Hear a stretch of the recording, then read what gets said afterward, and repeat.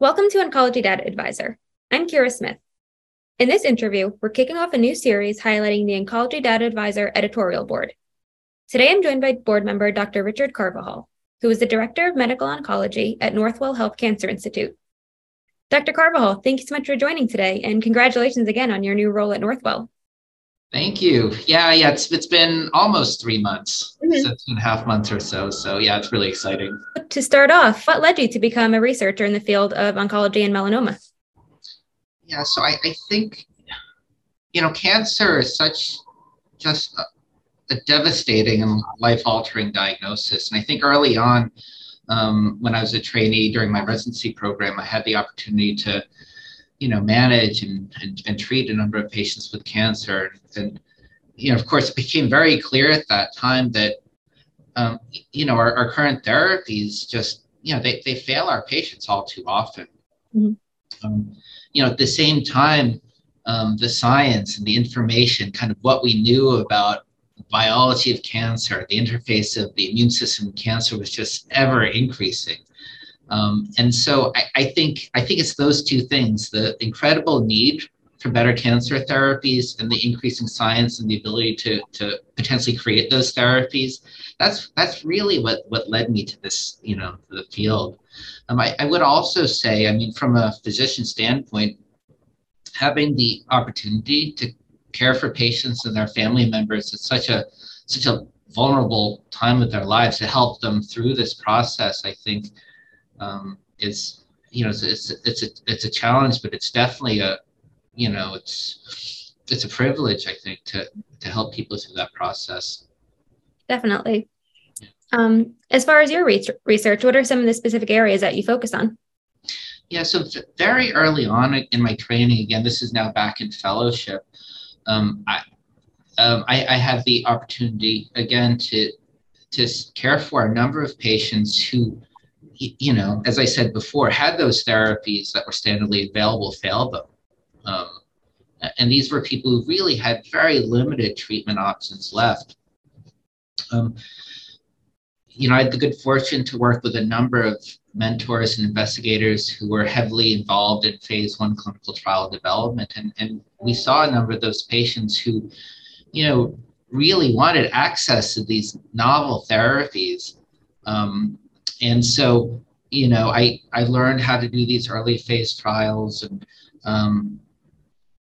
became very, very interested in trying to optimize the development of these clinical trial designs, right? How do we make them more efficient? How do we better select the patient population we think is going to benefit from these therapies, right? Really to make sure that we're giving the patients the highest likelihood of benefit from these very investigational therapies.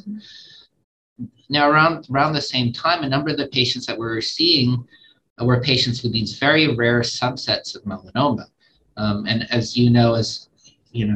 I think everyone knows, the therapies that we have for melanoma are amazing now, right? When I started treating, for instance, cutaneous melanoma in the early 2000s, we didn't have the checkpoint inhibitors. We didn't have the effective targeted therapies. Basically we had Carvajal or temozolomide. And so the idea of being able to cure patients with advanced melanoma was, it wasn't really there. Everything was really palliative. And now, at least with cutaneous melanoma, we're curing 50% of the patients that we're treating. Now, the patients that I saw back then in training were patients with extracutaneous melanomas, ocular melanomas, uveal melanomas, melanomas arising from the mucosal surfaces of the body. And a large part of my research focus had been and remains trying to develop therapies for those unique clinical and genetic subsets of disease that even today are not benefiting from the therapies that have been developed for cutaneous melanoma. In your current role as Director of Medical Oncology at Northwell Health, what are some of your current initiatives now? So, yeah, I've recently joined the Northwell Health Cancer Institute.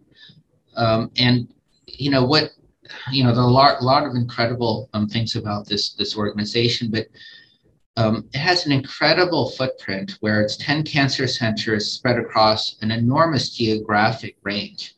And in the system, we see 20,000 new cancer diagnoses a year, which gives us an incredible opportunity to care for these these patients,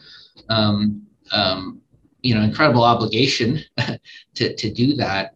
And the challenge of, how do we give the highest quality cancer care across this large geographic footprint to a very diverse patient population?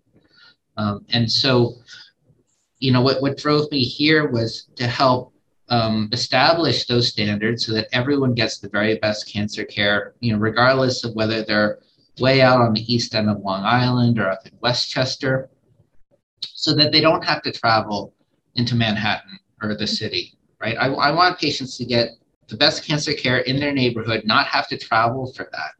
And that includes standard therapies, that also includes clinical trials.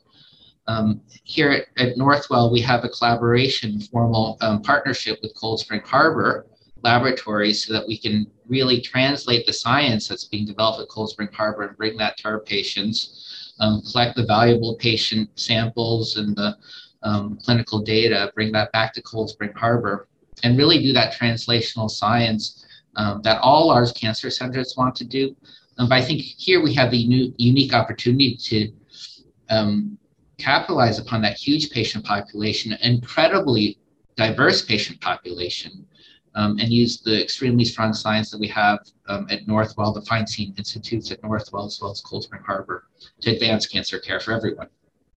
Awesome.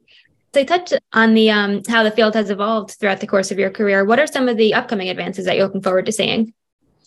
It's been remarkable. I've been doing this since, I guess I'm getting old now, so I just turned 50 this year. But throughout my career, I've seen really the growth, development of precision oncology, targeted therapies, seen the growth and development of immuno-oncology, the checkpoint inhibitors. And, I think, those are certainly going to continue, but I think taking advantage of everything cellular therapy has to offer, I think, is really going to be the next kind of the next probably decade of where we're putting in our energies. Mm-hmm. Having the first commercial TILS product with Iovance for melanoma, which hopefully will become available shortly, I think is a major advance. And, that idea of how can we actually achieve cancer cure by using the immune system, we still have a lot of work to do. And I think cell therapy will be a big part of that. Fantastic. Thanks so much for sharing all of this. It was so great to hear about your research. Thank you for listening to Oncology Data Advisor. Be sure to subscribe to the podcast so you'll never miss an episode. In addition to our podcast, the Oncology Data Advisor site features expert perspectives and news stories on the latest in cancer research and treatments, all found at oncdata.com.